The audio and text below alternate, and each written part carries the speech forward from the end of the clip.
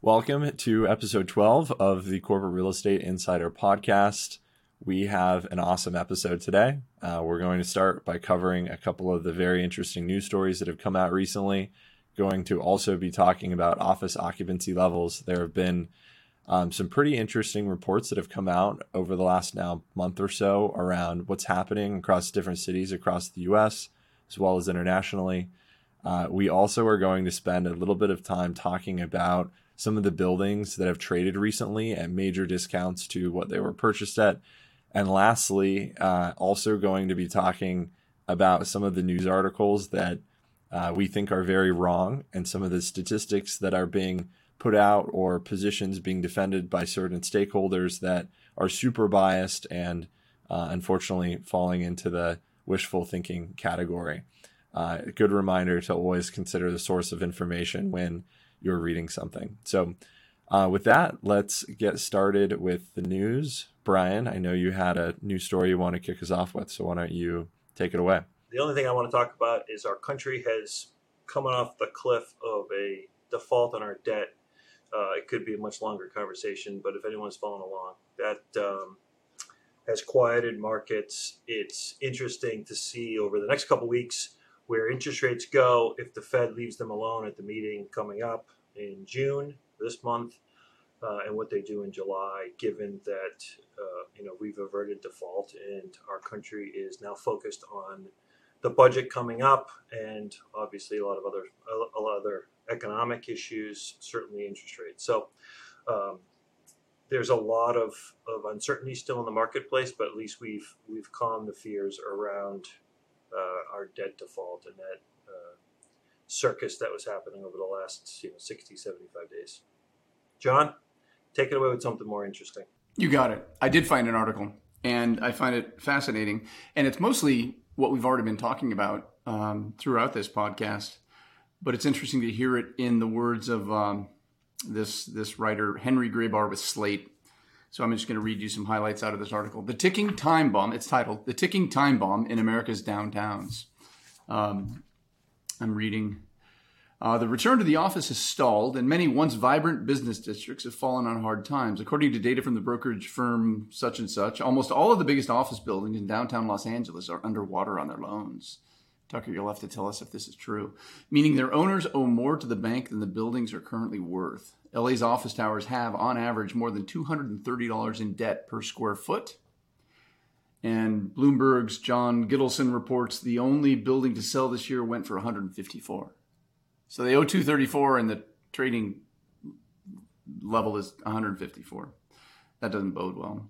And then they go, I like this article because they go to these, they're not always brokers. Here's Tom Piskorski, property market expert at Columbia Business School, goes on to say, in fact, downtown might have to have a bit further to fall before it can be effectively revitalized.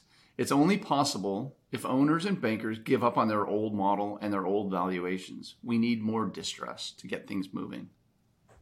I think that's fascinating.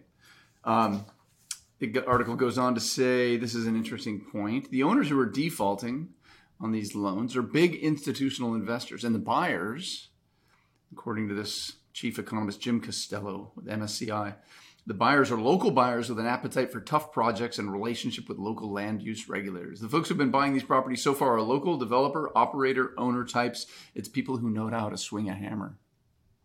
Super interesting. And then lastly, as an example of all this, although this isn't a local owner operator, but Wall Street Journal talked about an investment manager, Hines, paid $60 million for a DC office building this spring, half of what it cost to develop it. Too bad for the builder, but good news for downtown, because that low price gives Hines the headroom to renovate and entice a new tenant, law firm, Davis Polk, to take half the space.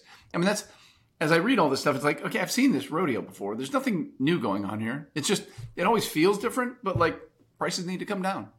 And maybe they need to come down even further. And entrepreneurial owner, investor, builders will move in. Interesting to see it going from institutional to local. And as we talk about properties that are trading at new lows, I'll be curious if that theme holds up. Anyway.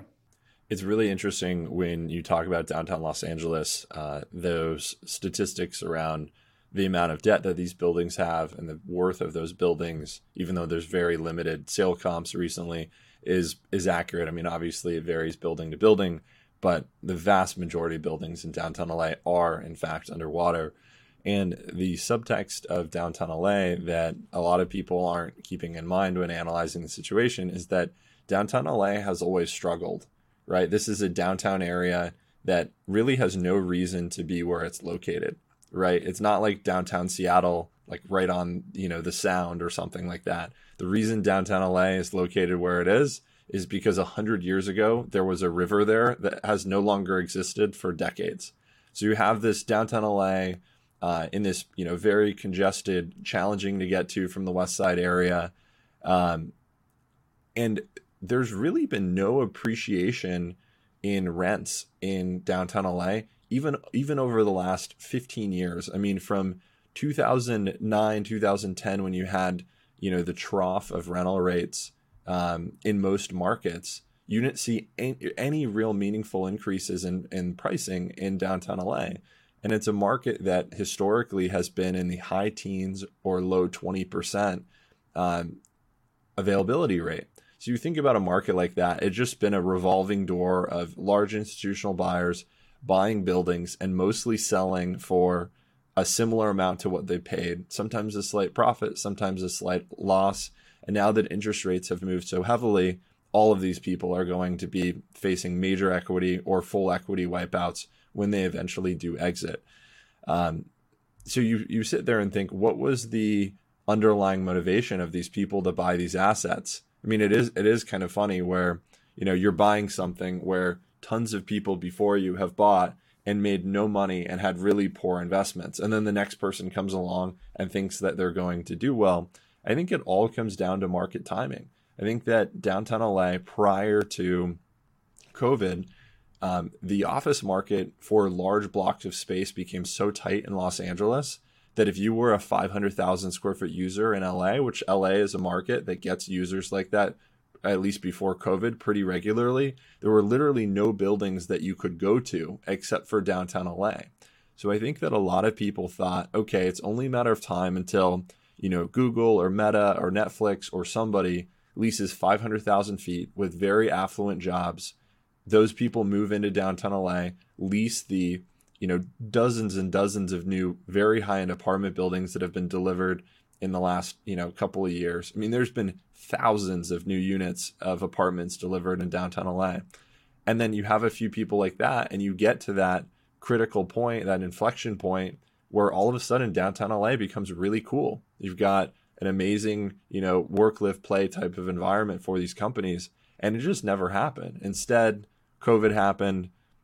Major homeless problem, half the retail closed, and now you just have an absolute disaster of an area that is really hard to imagine being able to fix itself, at least on a near short term or near or medium term time horizon. I mean, I think that this could easily take 20 years for downtown to get to where it was before, and it's really sad. Because I think there's a lot of potential for cities to be amazing places to live, but a lot of things have to go right for that to happen. Yeah, I think it's funny. I have had the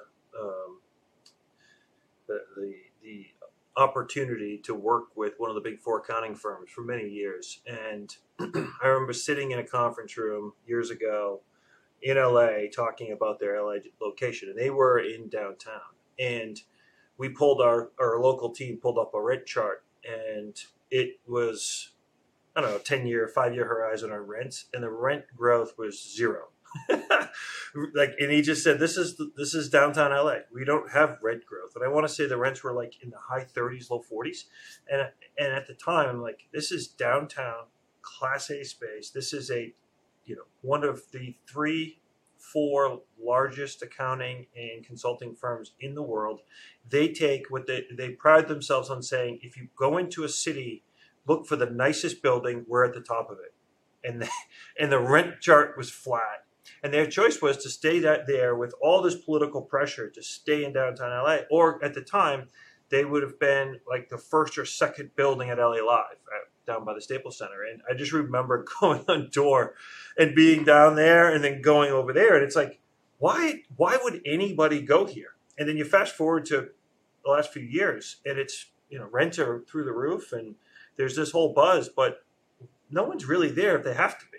It's because there was, like your point, Tucker, it's everyone you talk to is like, we don't really want to be here, but there's no other places for us to go. And that's not a good recipe to keep tenants and keep companies in any area, is the last possible place you can go. So yeah, downtown LA has its own specific challenges, right? If you've been a office tenant in downtown LA for 20, 30 years and you have a workforce that is used to that location, and then all of a sudden you move it to Century City, which is the other major CBD, although it's about a third of the size of downtown LA, but it's another like Class A high rise, like AM50 law firm, big financial service type center in LA.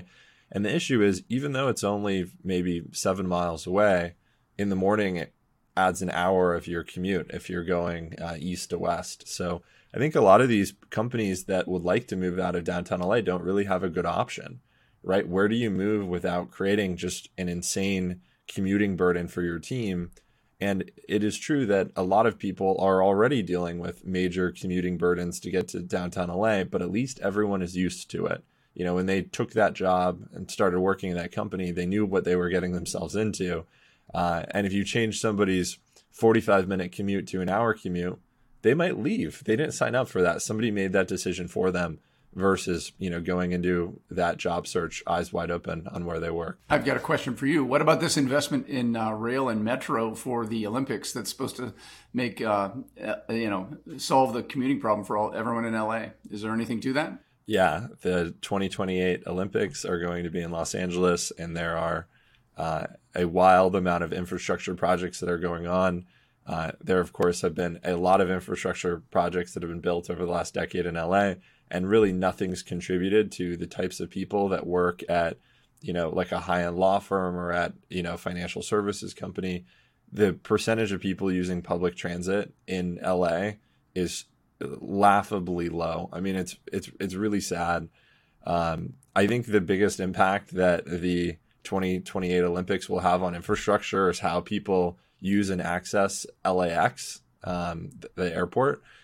There are some really interesting projects going on there where people will no longer drive to the curb or Uber to the curb. Everyone's going to be brought in from a major central point on train, on a light rail. It's short light rail, but yeah, Los Angeles International Airport is a really challenging airport to access, and that's going to be fixed. So we'll see. That may be interesting, but I definitely don't think come 2027 or 28 or 29, when ostensibly all these projects will have been wrapped up, that all of a sudden the typical person working in a Class A office building is now going to be taking light rail or a train or subway. I also think that when you're in a market that has historically been not a transit kind of driven market, people become habituated to driving to work, right or wrong. That's just what they do. And so in Seattle, we do have a big light rail infrastructure currently in operation and currently expanding. But you don't see the rank and file employees ditching their cars to ride light rail to work. It's just not happening. So I think the notion that if you build it, they'll use it, everyone's going to use it, is just wrong. It's nice to have. Certainly people use it to the airport. Tourism benefits from it. But I don't think it's going to have the kind of impact that some people may perceive it's going to have just because it's there. I think you hit the nail on the head. I was going the same way on it's cultural thing, right? So Boston was, if you talk to the people that were involved, Boston was given the nod that they were going to be selected for the Olympics, that LA ended up winning because Boston backed out. And part of the Boston has the oldest train system in the country. It is abysmal, and a lot of people wanted the Olympics because of the infrastructure improvements. But we have a community or culture of using using our transportation system. It just has gotten really bad. And the goal of the Olympics is the athletes have to get to their venue to compete within 20 minutes on public transportation in a lot of cases. So it would have been a great opportunity for a city like Boston, but for someone in LA that isn't using their car, are they really going to go down and wait at a bus stop or a train stop? No way. It's just not going to happen.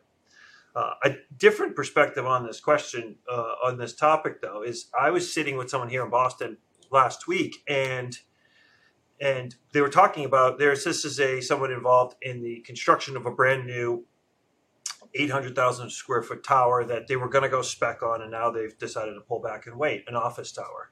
And they've been meeting with the city, and they want to get 2 per 1,000 parking at the building. The city is pushing them towards 1 or all the way down to 0.7, 0.8. And the city just doesn't want the cars in Boston. And the issue is we can't even, the city is so congested from a vehicle perspective. It is stunting the growth because that is impacting the size of the building the developer wants to build, because they want parking in the building, because the data shows that if you don't have parking in the building to support the tenants, your return is lower, you get less rent. But the city is like, no way, we're not taking on all those additional cars. So it's a real issue here from that perspective. Is we're already at a point where there's too much congestion. The city is going deep into dedicated bus lanes, deep into dedicated biking lanes, and it has just created mayhem. And when you used to be able to go the 2 miles from the financial district to the Back Bay would take you 15, 20 minutes. It's 45 minutes right now because of all the congestion. It's making working in Boston and not either walking, taking a bike, or public transportation. I hate to say it because that could take 45 minutes, but you can't get around the city in a car right now. It's really prohibitive. Yeah, that's an interesting point, and I think a smart take by Boston. There is a inverse correlation to how vibrant your urban centers are if you were to look across all major cities in the U.S. And the amount of parking that they have, right? It's kind of a surprising thing, right? Way less parking usually means a much more vibrant downtown. And you start thinking through, why that's the case, and what are the contributing factors. And I think it makes sense on a sort of second level of thinking basis. But when somebody tells you that, you think, what do you mean? How does anyone get downtown if there's no parking? But if if you don't have 20 or 30% of your downtown as parking lots or parking garages, there's a lot more apartments and retail and things that are activating the downtown areas. And generally, there's a lot less congestion because people are using ride sharing or public transit to get into the downtowns, creating a greater population density, which allows these urban areas to support a lot more retail and all of these different things that contribute to making urban areas a cool spot to be. Yeah, so I got 2 things to talk about today. The first is this: we get reports every single week from anyone can get them. Our listeners can get them from Castle Building Systems, KASTLE. And they've become kind of the barometer of return to work in the country right now with statistical information. And the reason being is they are the company that by and large produces, security gates and occupancy sensors. So when people badge into their building, so if you think about your key card, if you work in a building that has a key card access, they're anonymizing all the data of who's coming in and when, and then providing reports on a weekly basis around the country. They're tracking 10 major metro markets, capturing some from the South, like the great state of Texas, Northeast cities, West Coast, et cetera. So it's a real kind of a broader snapshot of what's going on in the country. And what's been really interesting is that since about late January, early February, their report shows that occupancy has kind of hit a level that it is perceivably not going to exceed for quite some time, and that is 50%. And so I've been noticing the news been capturing some of that, saying that, have we hit this like new threshold where people are only going to come in 50% of the time, or those that lease space are only coming in, their people are only coming in 50% of the time. And I think that's, yes, it's down from what numbers were previously, but also keeping in mind that there could be some some data points that are not really pulling, which is like, hey, well, we might be at 50%, but what were we before? Because just like an airline or a parking garage, never do you have 100% of people at every single company coming in every single day. So it's not like, don't use 100% as like, oh, we used to be at 100% occupancy in our downtowns. We never were. For those that, again, we're talking about space that's leased, not space that's vacant. So I just thought it was interesting to see that it's been kind of hitting the 50%. And the question for the group really is like, do you think we're going to exceed that? Or do you think we've kind of hit a new threshold for the time being where we're going to sit at 50% for some time to come? And I also have another comment on the jobs report I want to hit on quickly after we finish this just quick discussion. Yeah, can I speak to this? And I think it's a bit of a rabbit hole, and we'll have to decide how far down it we want to go.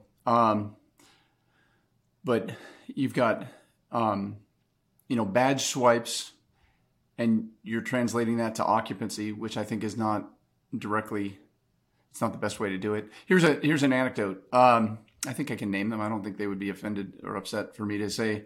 I got a tour and visit with the real estate team at LinkedIn, and they use their real estate team is in one particular building, and they use themselves as a learning lab, and they move furniture around, and it's all dynamic, and they track what works and what doesn't work, and they're very sensor heavy, so they're tracking utilization, which I think is a more interesting term than occupancy, and at their peak pre-pandemic, they never really got above 50% utilization, which, by the way, I believe is during business hours. We can go into deeper down the rabbit hole and talk about the other 12 hours of the day that this highly valued real estate is just sitting idle. In India, are they running 24 hours a day? But at their peak, they were never more than 50%. And this is a tech company. I was just blown away by that. So, the fact that you're representing 50% as being low, I think it's always been sort of 50%. And I wonder and I worry that badge swipes aren't a good indication of occupancy. They're really an indication of building access. Might be one guy coming in to get his cup of coffee and going home. Or if they come in multiple times, does it have unique ID so they don't count that one twice if he runs out for lunch and comes back? Is that too? I just don't know what data they're getting. And I'm not sure badge swipes are what you really want are sensors. How often is that desk being used? And I think that number will be really, really low. Yeah, John, and that's akin to Tucker's comment earlier in the pod, which is there's a lot of news out there, and people aren't really kind of digging in to understand exactly what's behind it. And there are so many different variables for how you could track that data that I think it's just a bit too broad of a statistic to say that, hey, this is where we're at. And this is where we're going to stay. So, and you're right, we could go down a big rabbit hole. It could be an entire podcast on what occupancy is. But I want to hit on one more thing quickly for a quick discussion before we dig into other topics, and that's the job report. Nobody talked about that. That was last week. Everyone probably read the big headline, which is that we added 339,000 new jobs to the market. But I was interested because I thought, it doesn't really feel like that. We've had the Fed raising interest rates in an effort to kind of slowly cool down the economy, not necessarily slam the brakes. And so I was interested to read, what exactly accounted for that and what's really going on. And if you notice in the report, the majority of the jobs were healthcare and government jobs. So taking the government out, because I'm focused more on the private sector. It's healthcare. And so it wasn't necessarily, as you can imagine, it's not tech, it's not professional services. So to me, it was like, okay, let's dig a little bit further. And what was astonishing was all the mixed signals, because I think people took it as the stock market obviously had a huge, massive Friday.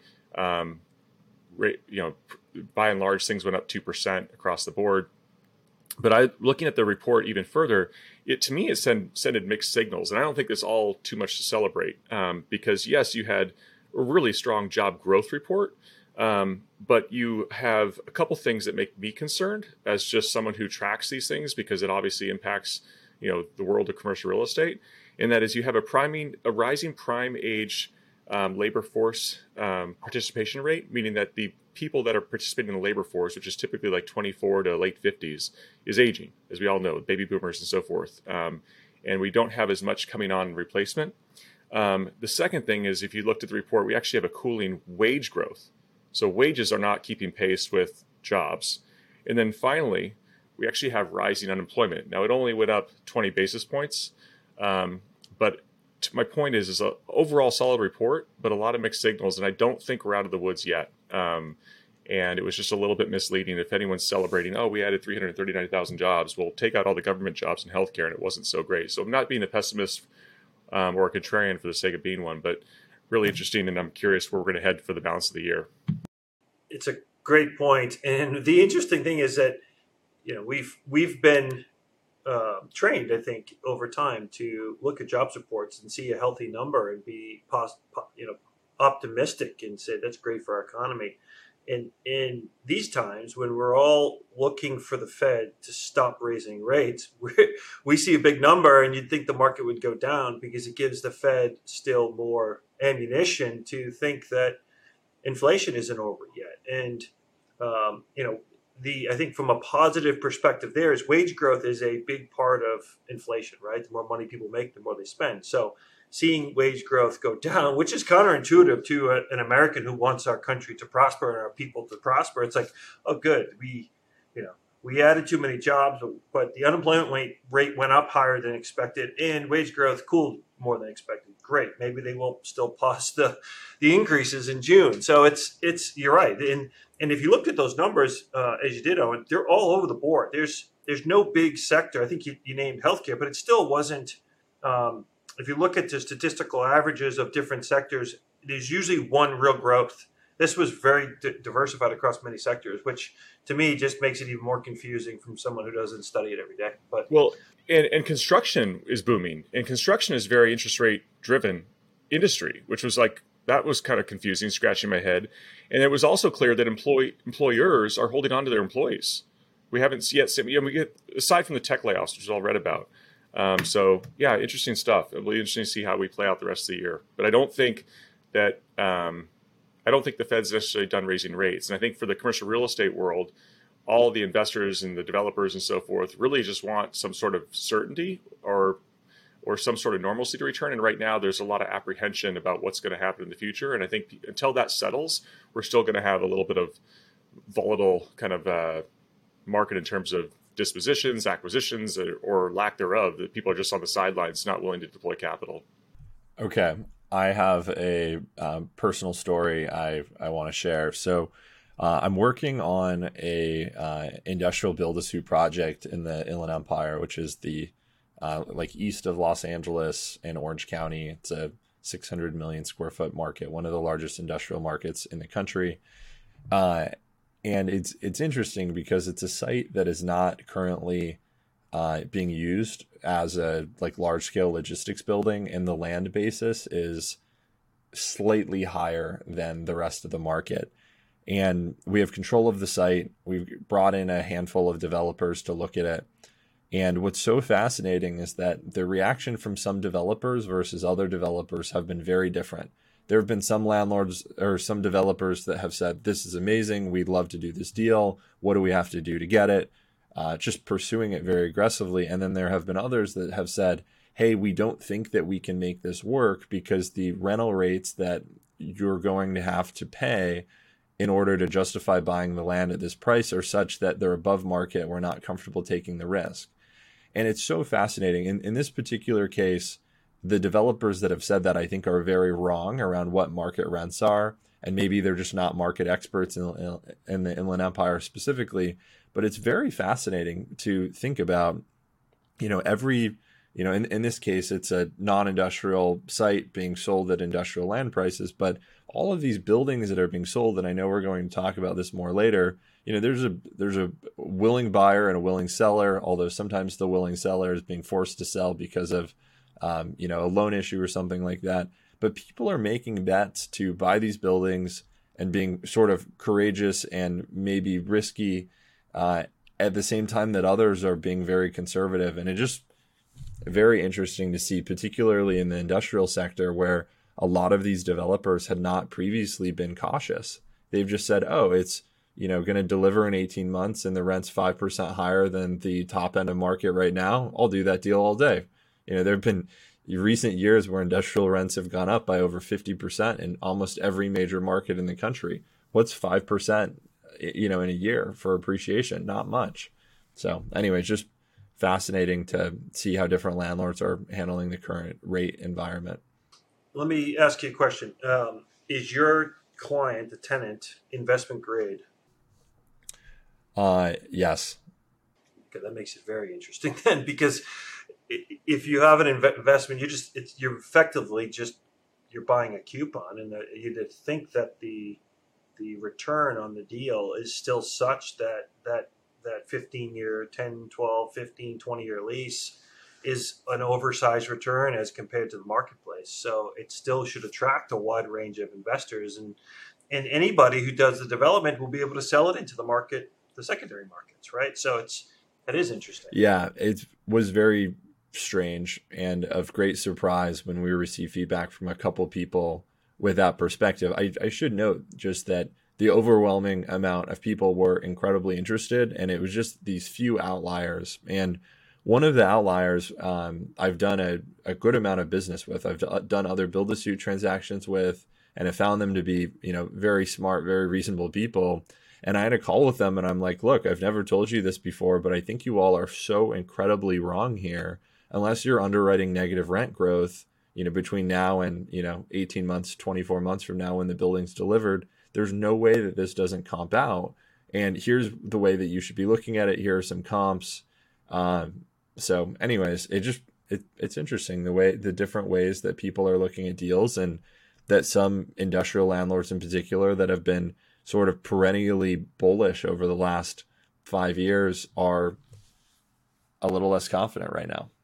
Well, and that could be just a result of, I don't specifically know the amount of sublease space in the Inland Empire, but there can be variables that give people reason to be fearful. And they don't want to compete with certain product that may be coming online or stuff that might be being disposed of. But also keep in mind that historically rent expectations are often, you mentioned like the market's been really hot, but now I would suggest that maybe some developers are worried that their rent expectations are higher than what they can actually achieve, because the market 18 months from now, I don't know when your project delivers, but are not going to be what they are today. I don't know if they're going to be higher, they're going to be lower, but developers often focus on asking rents and not where actually deals are getting done at. And then they apply, these arbitrary 4%, year over year annual rent appreciation rates that are also, again, like 1 or 2 years out from now. So I don't know enough about your transaction, but definitely interesting times, and definitely different than how landlords might have priced developments 18, 24, 36 months ago. Hey guys, I got one more news story I want to talk about, which actually made national news. I had a colleague of mine on the East Coast ping me about it.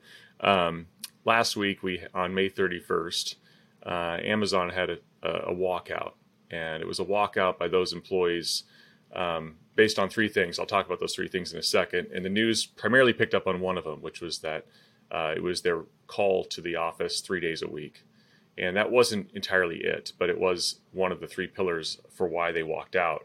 It was call to the office 3 days a week. It was that Amazon isn't they're not being good environmental stewards, so climate change kind of topic stuff. And then lastly, just the way the leadership is being compensated and how they handled layoffs during this last round of layoffs, which happened in late 2022.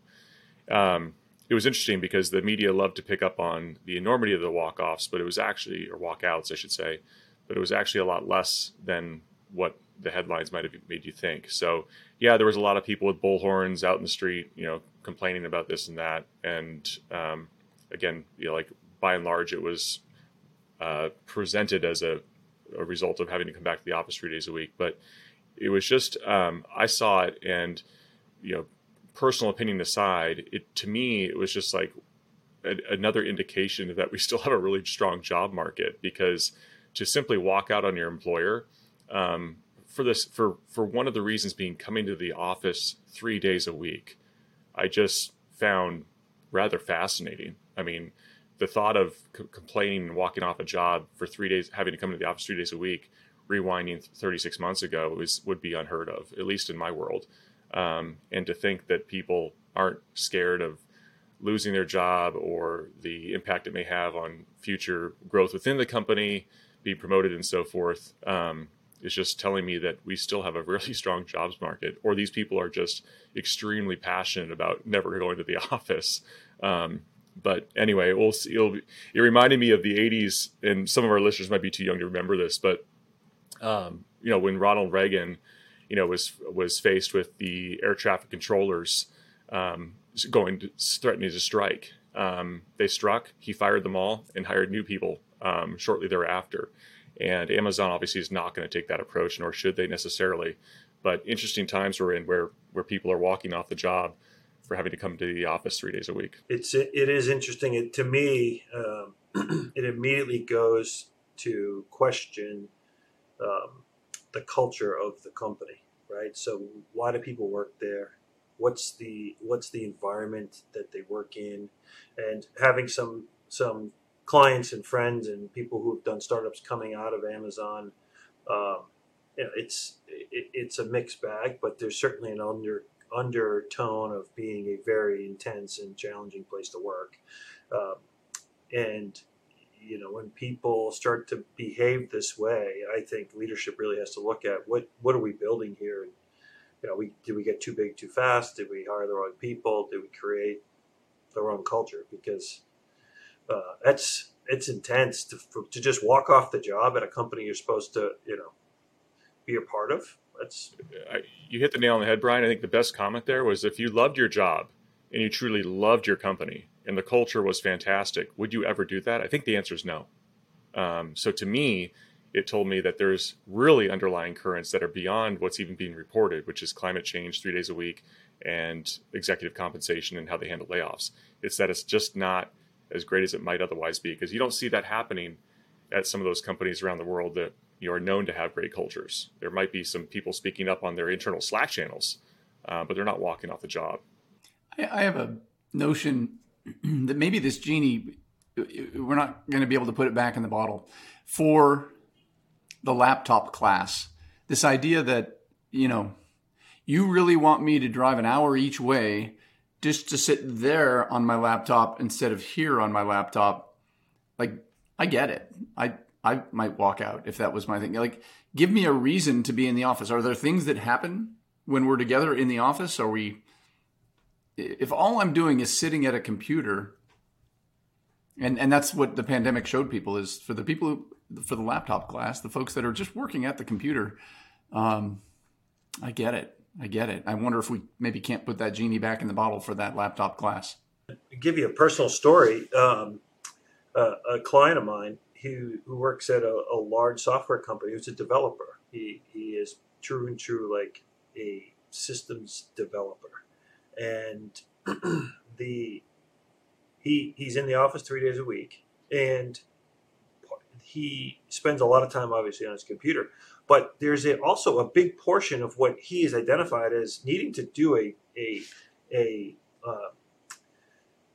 transfer of institutional knowledge from some of the older developers that are in their 60s. Think about it. Amazon's been around a long time. And this is someone who literally writes code every day and has identified a need to be in the office to talk to people who are working in this archaic code from the 80s and 90s, because they pull it up and they're like, what the hell do we got here, right? And that's a developer. Now think of any other job where you have to work with people all day long, and you don't think there's a benefit for being in the office at least 3 days a week. I mean, come on. That's it. I don't see something full-time back to 5 days a week. I think that ship is totally sailed. But there has to be that in-person time for really every position in the way that I see business thriving. By the way, 3 days a week doesn't get it done. If your point is to have your teams come together, at 3 days a week, you have 1 day of overlap. Like if it was half the group comes in Monday, Tuesday, Wednesday, and the other half comes in Wednesday, Thursday, Friday, you get Wednesday together.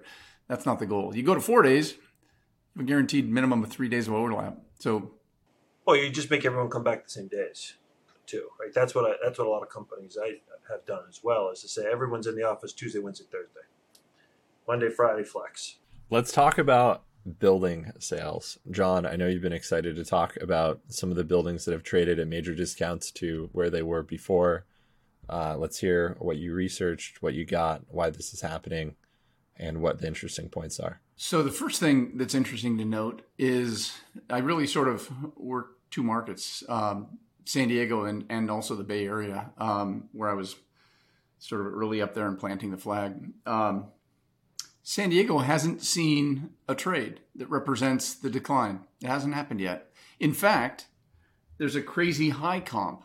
I think we've talked about ARE, Alexandria, pulling back, taking the foot off the gas, pausing development, pausing any new spend. So they sold a building in Torrey Pines, a lab building.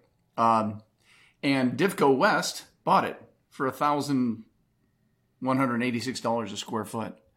And so you can kind of see what that's all about. I mean, there's a really constrained market, Torrey Pines, where you could never buy product in that market. And ARE was, the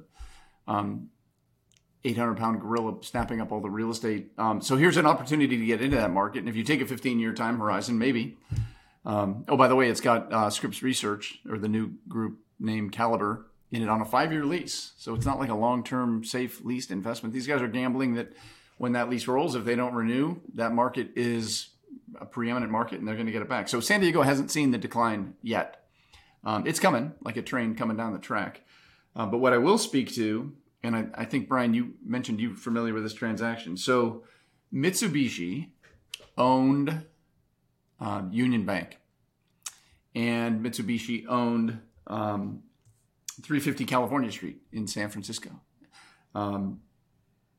In 2020, Mitsubishi looked at selling the building and at $250 million, $840 a square foot. They didn't sell it. Mitsubishi recently sold Union Bank to US Bank. So where they owned the building for their, wholly owned sub, and they occupied, I think, 100% of the building. Now they don't own Union Bank anymore. Union Bank has vacated the building. It's 25% occupied. That's a seller that, good time or bad time, it's time to sell. So they sold it. And consistent with that news story I shared earlier about local, owner, operator, builders stepping in. This is a perfect example of that. SKS Real Estate Partners, a local San Francisco developer, moved in. And they paid somewhere between $60 and $68 million, basically $200 to $225 a square foot for the building. A 75% discount from what Mitsubishi was thinking about in 2020. So that's a seller who just chooses to sell and goes and finds the market where it is. SKS, a local investor, that's a reset at a dramatically lower basis where SKS is going to do some cool things to the building. And they see it as a smart long-term acquisition. I think that's the story of the market. And they're maybe the first. And the fact that SKS is moving in, I think that buoys the market a little bit, helps to sort of peg a new market price. It's not good news for most of the folks that own those buildings today, but fascinating story. Brian, you knew something about that sale? No, I'm following it because it's been national news. It's been in the journal a lot. But for our listeners, that is the difference between a $20 rent and a $65 rent, right? So without any capital invested, and they're going to invest in the building. But it is a drastic reduction in the cost to the tenants to create the same return for the owner. And, any broker will tell you, and certainly good brokers know how to leverage this better, but all you need is one building that's 75% vacant that now can do deals at $20, $25 a foot to bring the entire market with it. And you'll start to see certain assets be able to chase it, ones that have been positioned correctly, that haven't chased the cheap capital, that don't have bases that are too high. They can come down with it and chase deals with this building. And you'll have others that are effectively put on the shelf because their capital stack doesn't allow them to go do deals. And I remember this happening after, the 08 financial crisis, and there were actually Tishman Speyer had a couple buildings positioned properly, and they were doing deals $20, $25 a foot below market at the time, below the market. They were the market. And it just created all this opportunity for tenants to renew their leases at a discount, to just create all this leverage. And a lot of companies moved. and certainly Tishman benefited from that. They wanted cash flow and occupancy, and they were able to achieve that in a market where no one else was doing deals. Yeah. So great point. And as soon as this building trades at some massive discount, yes, that new owner perceivably can do cheaper deals. But I went through this in the 2008-2009 financial crisis, where the building I'm in today, which is Russell Investment Center in downtown Seattle, many would suggest it's the nicest building in the city here in Seattle, traded at a massive discount because it was owned by Wash Mutual Bank, who we all know the story, defaulted and so forth. Well, the owner came in, bought the building for, I think it was $113 a square foot. It might have been $117, $113. Needless to say, it's a fraction of the value today. And it was perceived by many that the building was just going to do fire sale deals, fill the whole building up, all 900,000 square feet overnight, and be happy. The reality was, yes, they did deals. Yes, they were competitive, but only as much as they needed to be. So I want to stress to people, just because someone buys a building super cheap does not mean it's going to be dumped on the market at some ridiculous low pricing that would be indicative of like a Class C building, right? They're only going to drop rates as much as they need to be competitive. And that's what this building did. And so, yes, it does help the market, and it will help that subset of asset class that building competes with. But I just think that the market back then thought it was going to be like, holy cow, there's going to be a line at the door because we're going to be able to buy a Hyundai, a Mercedes for the price of a Hyundai. Didn't happen. And so it really just dropped only as much as they needed to. So keep that in mind as well.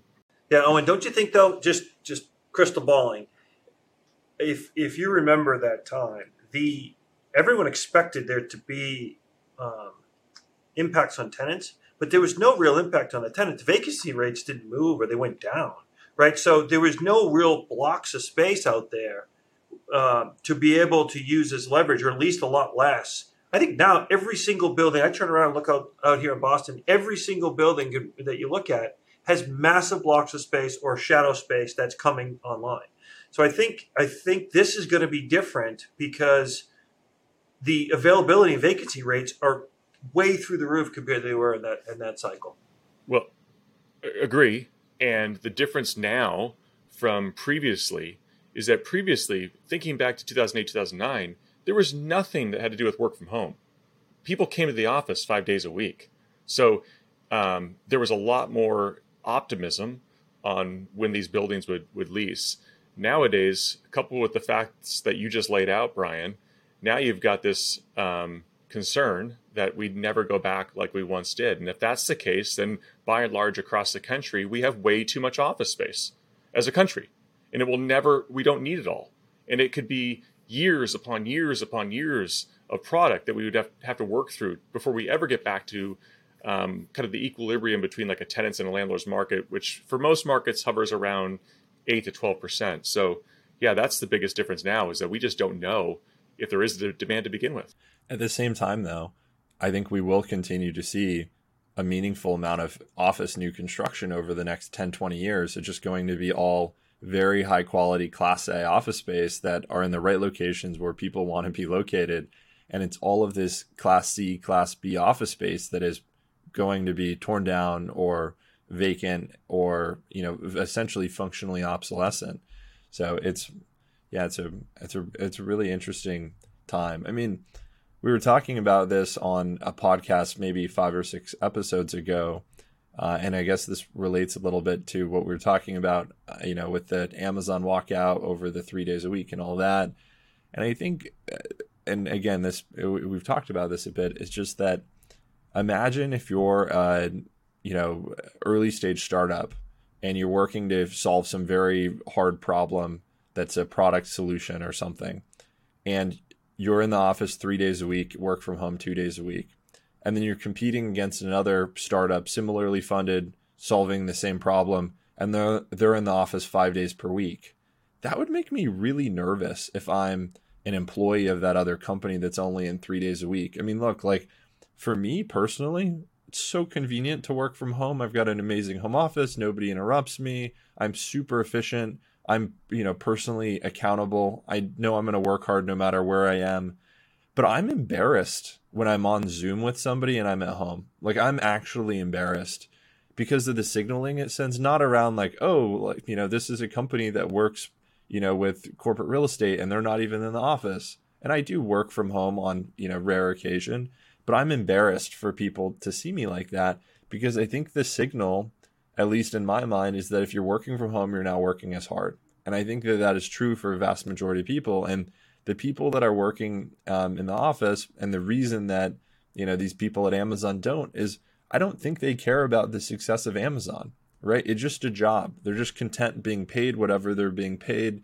And they're not a, stakeholder in the success of the company in an intimate way. Whereas if you're a, team member at an early stage startup or something, and your company isn't successful, you're probably going to lose your job because the company's going to fail.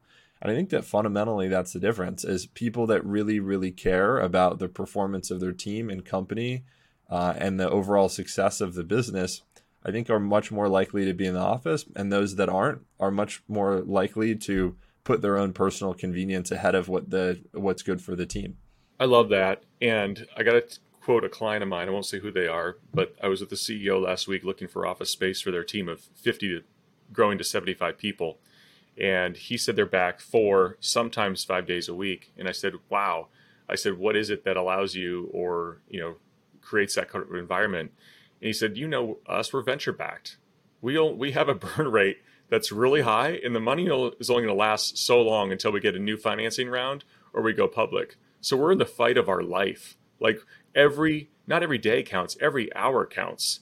And if we're not as hyper productive and hyper focused as possible, we have a wasting asset, which is, theoretically, like this money's only lasts so long. So if we don't work as hard as we possibly can, we might run out of the next iteration of our company before we raise another round. So for them, it was like, we got to be together because we can't afford any sort of complacency. Not to say our people are lazy, because they're not, but they've got to be here solving these problems. Otherwise, we're going to miss it. And so think of that mentality versus working for a Fortune 50 company where whether you work hard today or not is not going to impact the organization. It just isn't. There's tens of thousands of people that work for that company, versus that mentality of a small, scrappy startup that has 50 growing to 75 people. A completely different world. Yeah. What is the saying that comes to mind? People don't leave bad companies; they leave bad managers. And the inverse is that they work hard for good managers in good companies or good people, and they don't work hard for others. And as you get into these bigger organizations, it's really hard to have high quality people at the tip of the spear, and people start to get that attitude where it just doesn't matter, right? And then working from home, it doesn't matter if I'm not in the office. It doesn't matter if I only put in 4 hours a day, which, short-sighted in my mind. The people that we work with every day that work really hard, you can just see them performing and a lot of times being a lot happier. I think, people equate happiness with not working. I think happiness is more in this, everything I see, it's around doing something you actually enjoy doing. And that means if you come to work and you enjoy it, it's, it all flows through. And, it's unfortunate that these large organizations like an Amazon have such challenges because, outside of our world and, people that pay attention to this stuff, it looks like Amazon is, one of the greatest companies in the world. And from a product perspective and disruption perspective, they are. But certainly for their people, it doesn't seem to be the case right now, at least. Okay, we are almost out of time here. I know that Owen and John both had some examples of some news articles that were quoting information that seemed very, very wrong with a lot of bias. I'd love for the two of you to talk about those particular instances, and then we'll wrap up. John, why don't we start with you? Sure thing. There was just David Marino circulated an article to the local team written by a local life science real estate broker talking about, things are down, but we expect it to bounce back soon and return to strength soon. And he made the comment to the local team, like, this guy's just wrong.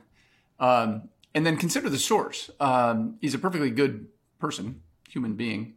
And he represents one of the largest life science landlords across their portfolio, in San Diego. So whether he did it to, support his client, or whether his client asked him to go on record and talk about the good times coming, it's just consider the source. That's kind of his job, to sort of prop things up and be positive and optimistic. It's just not an accurate portrayal of what's happening in the market, what's coming in the market. And I think that's just always the case. Now, maybe more than ever, as we read articles predicting what's happening in the market, just consider the source and what's the natural bias, what's their interest in the story that they're telling. Maybe it's not even intentional. Maybe it's subconscious. But the fact that we saw an article recently talking about a really quick and healthy return to rising rents in lab space was just really misguided. John, if you think that listing brokers are generally biased around how the market's doing to try and support their landlords, do you think that you're biased in forecasting that the market is darker than it may be because you represent tenants? Yeah, we could certainly be vulnerable to that bias. I try and catch it. I'm trying to report what I see. I'm trying to predict what's coming. And, we're out negotiating every day in a market there is no market rent. We're doing price discovery. And so I think we're reporting what we're seeing, but we're subject to the same kind of bias, I'd say. That's a great question, Tucker. And something I catch myself on all the time, because keep in mind, if we were biased and wrong with our assessment of the market, it jeopardizes what we're able to do for our clients. So I'm constantly checking myself and trying to figure out, am I being biased because I do only serve tenants? Because keep in mind, landlords are not bad people. I think we've said that on an earlier pod. We need the landlords because they afford our clients amazing places to work. And so there's never been a case in my career where I try and scorch the earth with a landlord through negotiations, because they're a partner. They're a partner with everybody involved in the transaction. But one way to check on whether you're biased and whether your perception of the market is not accurate as you might think it is look at the empirical data. So, for example, in Seattle, look at the statistics for life science. Let's stick on the life science topic. Okay, one of the hottest submarkets or subsets of real estate during the last 3 years has literally fallen off a cliff. And if someone were to tell me otherwise, I would point to a couple things. Number one, name the last transaction that was done in recent months over, say, 5,000 feet. Okay. Number two, look at all the surge of sublet space hitting the market now, continuing to hit the market by life science occupiers who have yet to find a single tenant to take any of the subleases. And these subleases range from a couple thousand square feet on to 85,000 square feet. So a big swath of opportunities for people of varying sizes. And then three, all this new product that was delivered, which is gorgeous product, like fantastic real estate, some of the best probably life science real estate on the West Coast, if not the country, still remains vacant for that wasn't leased already previously in the last 3 years. So there's ways to check yourself to say, I'm naturally akin to thinking one way, just like a landlord broker is. But if I'm being told something that I think is wrong, just go to the data.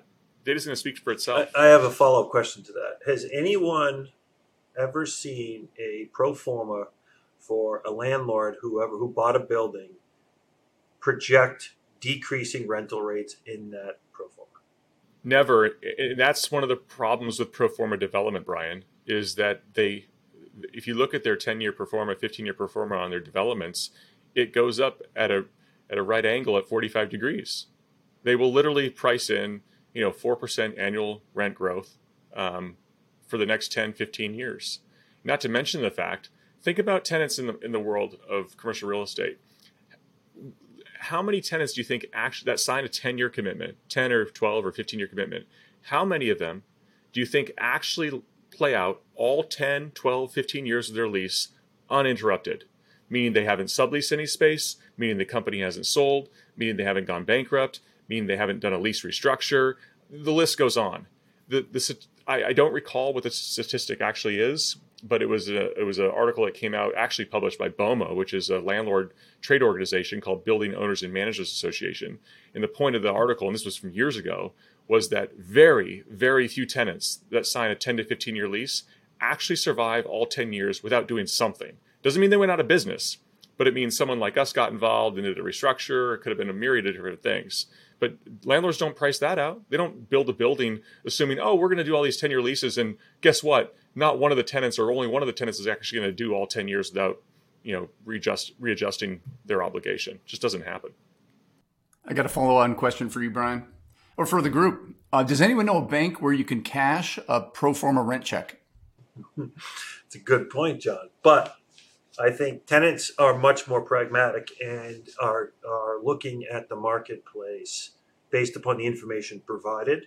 Landlords look at it on it'll always go up, and there's a complete, there is a lot of blue ocean between those two opinions, and I don't think we'll ever change how they look at it. And we just need to continue to advise our clients on accurate and current data. Well said, Brian. Okay, with that, let's wrap up episode 12. Thanks so much to everyone who is listening. We will be back soon with episode 13. Thanks.